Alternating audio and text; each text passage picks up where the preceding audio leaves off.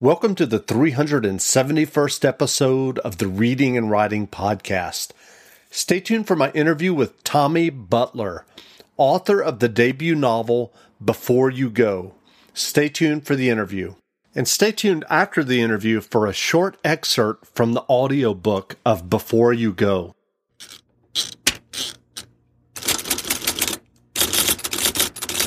The Reading and Writing Podcast is brought to you by Libro FM. Libro.fm lets you purchase audiobooks directly from your favorite local bookstore.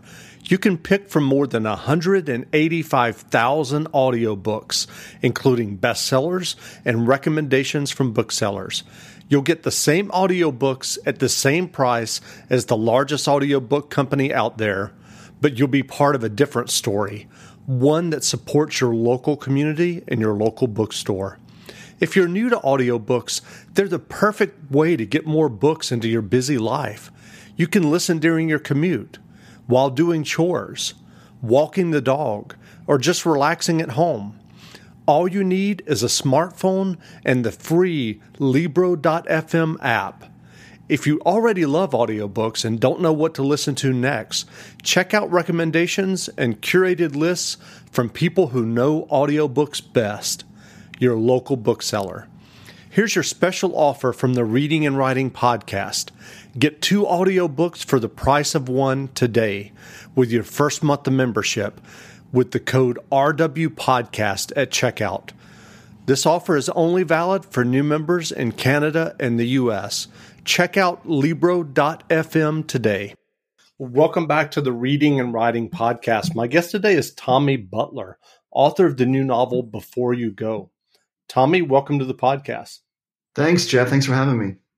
Great. Well, if someone listening hasn't heard about your debut novel, Before You Go, how would you describe the novel? I would say the novel is about. Why life can sometimes feel so hard, even when it seems like it shouldn't, and whether there's anything we can do about it, and if not, then what? And those 3 questions kind of drive the main narrative of the novel, which is about a main character named Elliot Chance, who we first meet when he's 9 years old, and then we follow him into adulthood. And then along with the other 2 main characters, Sasha and Banner, they're all grappling with those questions, and we kind of follow them as they come to their own answers or try to. And then interspersed with that main story are more fanciful short vignettes about what happens before we're born and what happens after we die and what's happening in the far future, all as related to those questions and that theme. So, do you remember the original idea that led you to write Before You Go? Yeah, it was. I would say it was really those 3 questions, and I think I've been asking those questions of myself as a human for a long time, and then I started asking them as a writer. And rather than kind of stick with just the quick and obvious answers, which are kind of short, life is great. You should be happy. Keep going. I mean, those are good answers. They may be perfectly true, but they didn't leave much room for storytelling. So I kind of spent a lot more time with those questions and wanted to and needed to for myself as well. But then when I started thinking about them as a writer and starting allowing my imagination to run more freely, things got much more creative and rich, and the novel started to grow. And were you ever concerned about kind of addressing these kind of, for the lack of a better word, kind of existential questions in the framework of a novel? Concerned. Concerned? What do you mean concerned? Well, I just wonder. I mean, it sounds like you had this idea from the very beginning of wanting to tackle this question about the hole in the heart, and I guess I'm wondering, did the writing of the novel go as kind of you expected, or how did that work for you? Yes and no. Yes and no. I definitely spend, and I always do when I'm creating something longer in particular, I spent a lot of time thinking and creating and structuring and outlining and before I wrote the first word, taking notes, working on characters, working on the themes. So a lot of it was building and built before I started writing. And then as I started writing, things definitely changed quite a bit as well, which was in most cases a very surprising, surprising and pleasant process. Although it's sometimes stressful to get there. But no, so no, it kind of went. It went fundamentally the way I hoped it would from the first creation of it, but it certainly changed in some very, very wonderful ways along the way. And I'm not sure. I mean, concern. I don't think I was concerned with it. I guess I mean, I don't think. I guess there might have been some concern about tackling some issues, some of the darkness in the book. But honestly, I'm not trying to be an expert with it, and I'm not. So I really just wanted to write fiction and kind of tackle these emotions from my own experience, the experience of people I know, and not trying to be technical about it or provide clinical answers, things like that. So I kind of put that concern aside and just follow the story. Sure. Well, in the novel, you do write about this hole in the heart. Is that hole something that you've grappled with yourself? Yeah, I think to some extent. I mean, I think that without giving too much away about what the whole is or what the empty space rather is, or at least what the novel comes to think of it as. I think I mean, most people I know are, we search for something, we want more, we need more. It almost seems like no matter how much you have or are given or how lucky you are, you're kind of striving for more. And so, if you don't get it, or if your dreams are dashed, or if a love is lost, or things like that happen to you in life, then yeah, that empty space kind of rears up. And it can be there even when things seem fine. And I think it's kind of part of being human. So, what are your earliest memories of reading and books?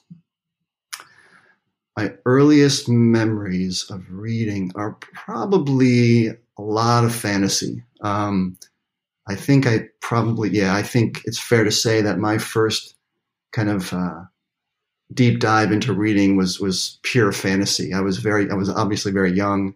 I read Tolkien, and then everything else came after that. So much so that I think if I remember correctly, it was a teacher in middle school who no longer allowed me to read fantasy for the weekly or biweekly reading assignment. She banned it, and she forced me to read some realistic fiction, which I think I'm very grateful in the end because I was getting stuck. So as much as I loved fantasy and still do, she got me to kind of go towards a broader spectrum of fiction. That's great. So do you have any plans to write your epic fantasy someday? I don't think it'll be Tolkien or Martin, but I would like to delve into it. I don't know. We'll see what form it takes. I mean, I think the epic fantasy and the traditional fantasy there's so much out there now, along with, of course, Harry Potter and so forth, but maybe something with a different bent to it. Yeah. So what was your path to writing and publishing your novel before you go? Had you always wanted to be a writer? Subconsciously, probably yes. Consciously, I didn't really consider it a career option. It's still new to me, and I still have a full career outside of writing because I've been making a living for a long time. So I don't think I've always loved language and story and the written word. Was writing poetry in high school, as maybe a lot of us do, but I was certainly avid about it. But then, I went through my 20s. I went to law school, and I'm a practicing lawyer, and that took up a lot of headspace and time and dedication. So it wasn't until a bit later that I found a little more room to start writing fiction and doing some screenwriting, and then it just kind of grew. It just kept growing, and so that latent, I think, desire that I wasn't perfectly aware of consciously started to grow and grow and grow, and I realized this is what I really, really love to do, and I just kind of tried as much as I could with the time I had to dive more and more into it over the last 10 plus years now. So there's been a lot of writing going on. This book is the most recent project, of course, and it hasn't been 10 years, but I spent 3 years writing this book. And I've had the path of publication for this book was delightfully quick, although very stressfully quick. I've done some screenwriting and published some long fiction in the past, and made the efforts, and haven't quite gotten out there yet with those projects. And so I've certainly felt the intense frustration that a lot of us writers can feel. But with this book, it was mercifully different. I did not have an agent, but I felt I sent this book around, the manuscript, and unlike in previous efforts, it was head spinning. I found my excellent agent within, I'd say, 12 days, and then we had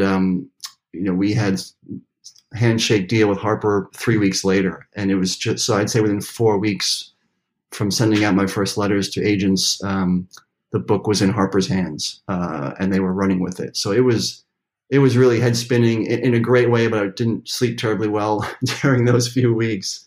But I'm excited about it now. That's great. How do you balance your career as a lawyer with your writing and your creativity? Yeah, it's a great challenge. I mean, it's been a challenge for years. I've kind of come to a balance with it. And essentially, my career has been as a lawyer, so that has to come first because I need to take care of my clients and pay my rent.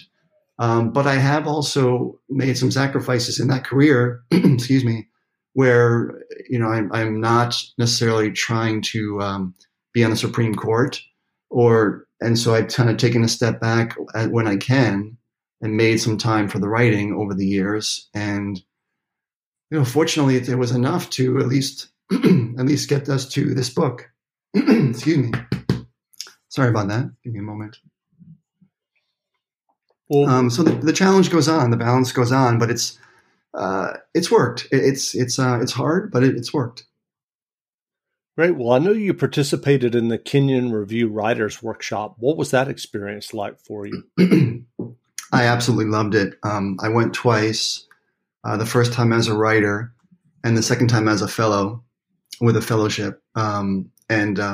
I really love that program. Now, this is the summer program, the summer workshops, which are put on for a week each summer. And they have them in poetry, nonfiction, and then fiction, I think also essay. So I went for fiction, obviously. And I absolutely love that environment, the summer there, the people that you meet, the instruction. I mean, Nancy Zaffris and Lee K. Abbott were excellent. And I just still have friends from those experiences. And I can't say enough about them. So, and I also learned more craft. It wasn't just a fun, bonding communal experience, which would have been enough in itself, but I definitely learned more craft there as well, which was great. And you mentioned screenplays. Have you written screenplays in addition to novels?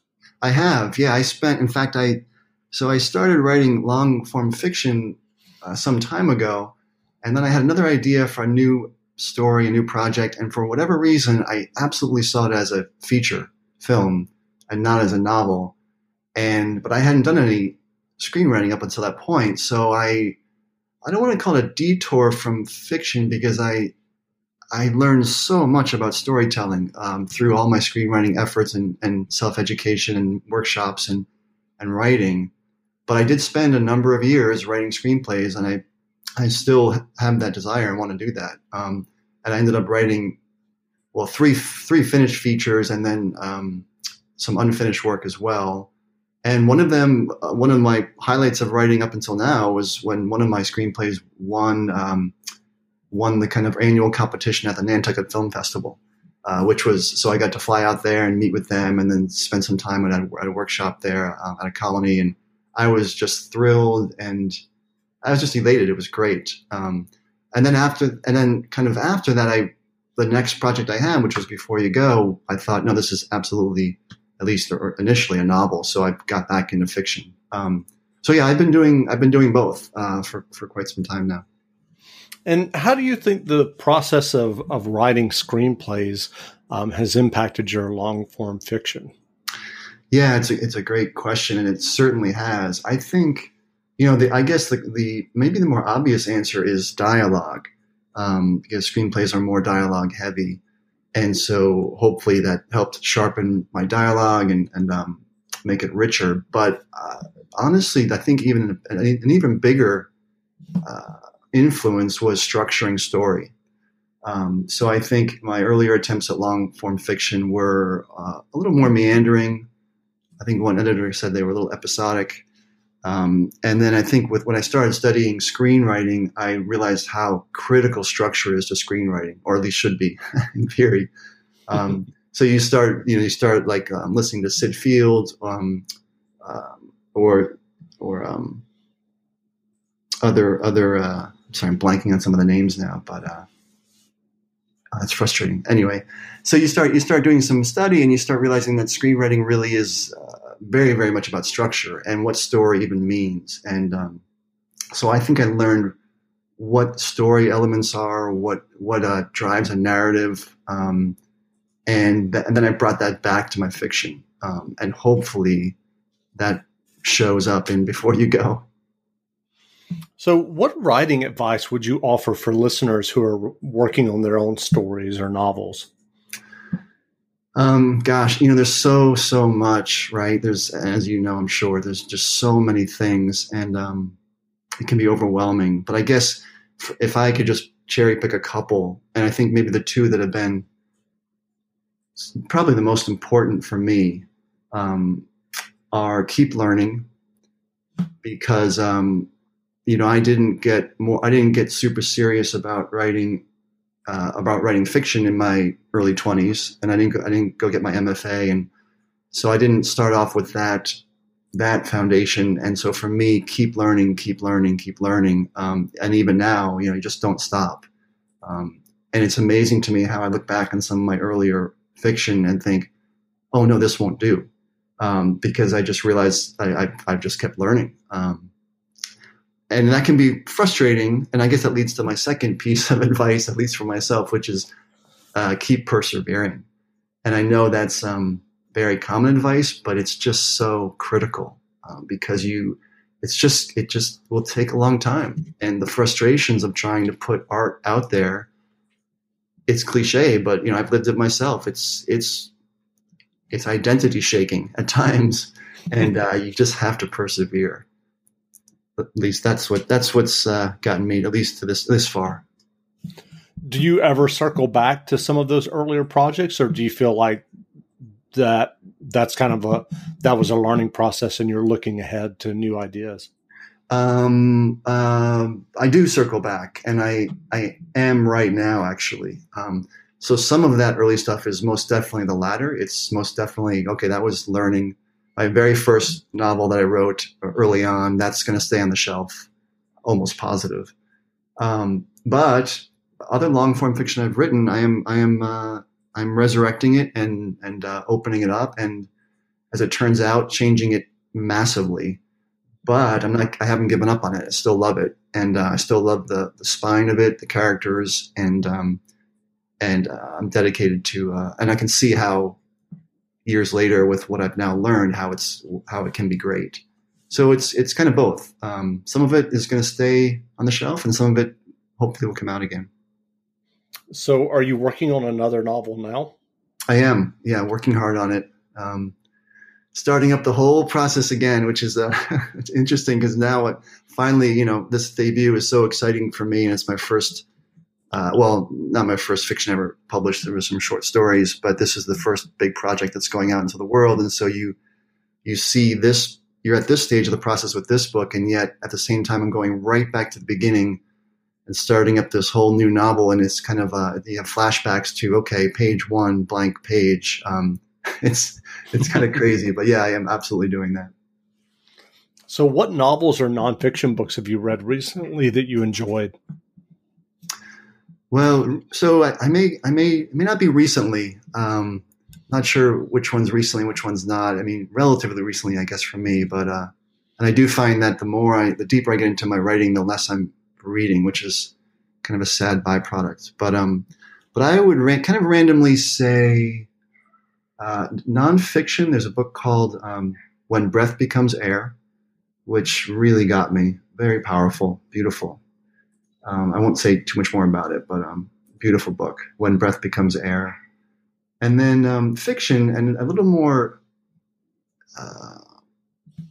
kind of surreal and creative, and maybe not for everyone, but I absolutely loved it. There's a book called The Lost Books of the Odyssey by Zachary Mason, which are kind of these meditations, alternate endings, alternate stories that might have happened to Odysseus in his travels. And I just found it beautiful, just very meditative and beautiful. And then I guess I'll give you a third one. For lay people who want heavy science, there's a book called The Fabric of the Cosmos, which is nonfiction, which I've read at least twice now and just blows my mind. So if you're into that and you want your mind to be kind of ripped open a bit, then I would read that. Great. Well, where can people find you online if they'd like to learn more about you and your novel Before You Go? Well, let's see. Goodreads. Goodreads is a good place to go. And then I guess you can go to TommyButlerWriter.com, which has a little bit up there at this point about me and the book. And we'll probably have more in the future. Great. Well, again, we've been speaking with Tommy Butler, author of the new novel Before You Go. The novel is available now, so go buy a copy. And Tommy, thanks for doing this interview. Great. Thanks so much, Jeff. I appreciate it. Great. Thank you.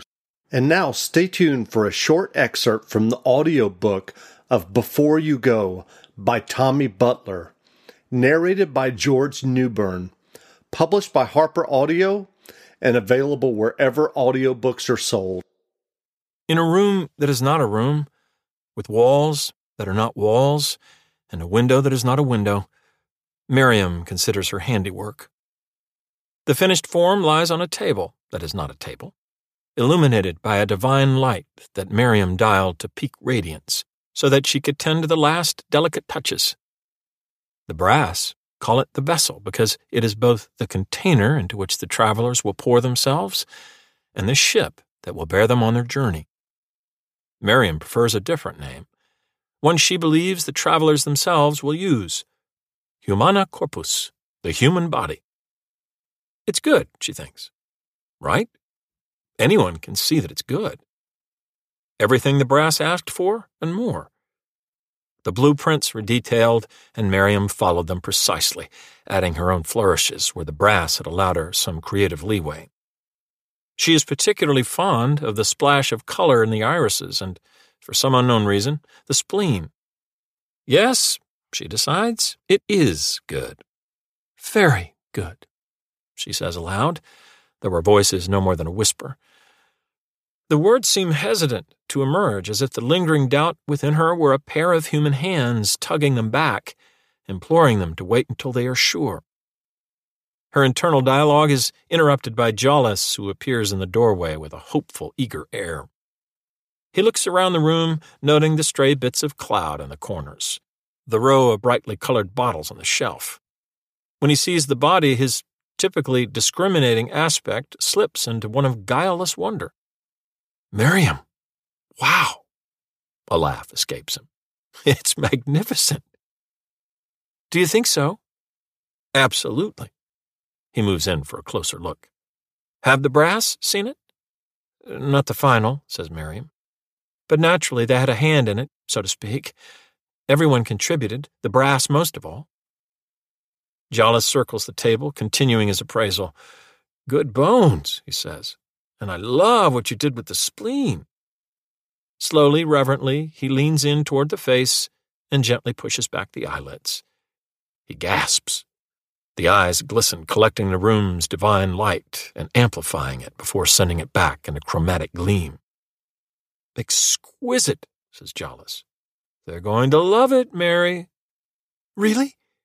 Oh, definitely. We're talking major promotion. Miriam tries to hide her excitement. This is just the prototype, of course. Oh? I mean, it's finished, and fundamentally they'll... all be the same, but there will be all kinds of variations, different shapes, colors, idiosyncrasies. Because obviously the travelers will want that. It's not like they'd ever declare just one type to be beautiful and then desperately try to imitate it. No, of course not, agrees Jollis. That would be ridiculous. He moves toward the window. Do you want to see where they're going? Miriam freezes, her insides suddenly aflutter. She does want to see, doesn't she? The others have been working so hard and with such secrecy. Finally she nods, and Jollis pulls back the curtain. Miriam, he says, allow me to present Earth.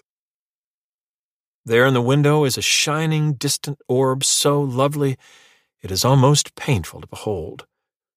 Crimson fires warm it from within, while a yellow sun bathes it in light.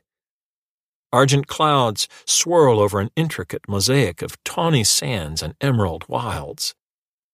And everywhere the sparkling blue of water, gathered in vast oceans, rushing madly in rivers, falling from an ethereal sky.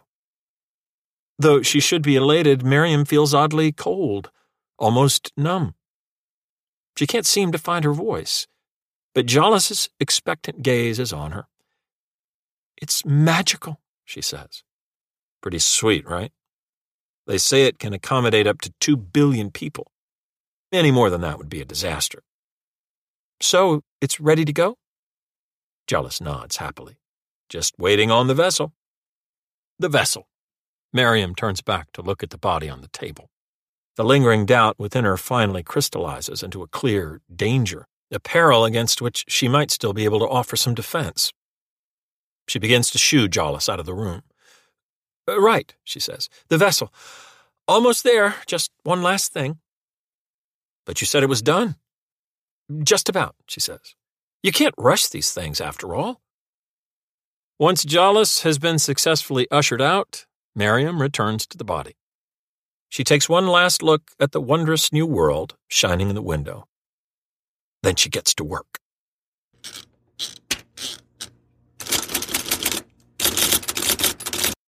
Without the ones like you, who work tirelessly to keep things running, everything would suddenly stop. Hospitals, factories, schools, and power plants, they all depend on you.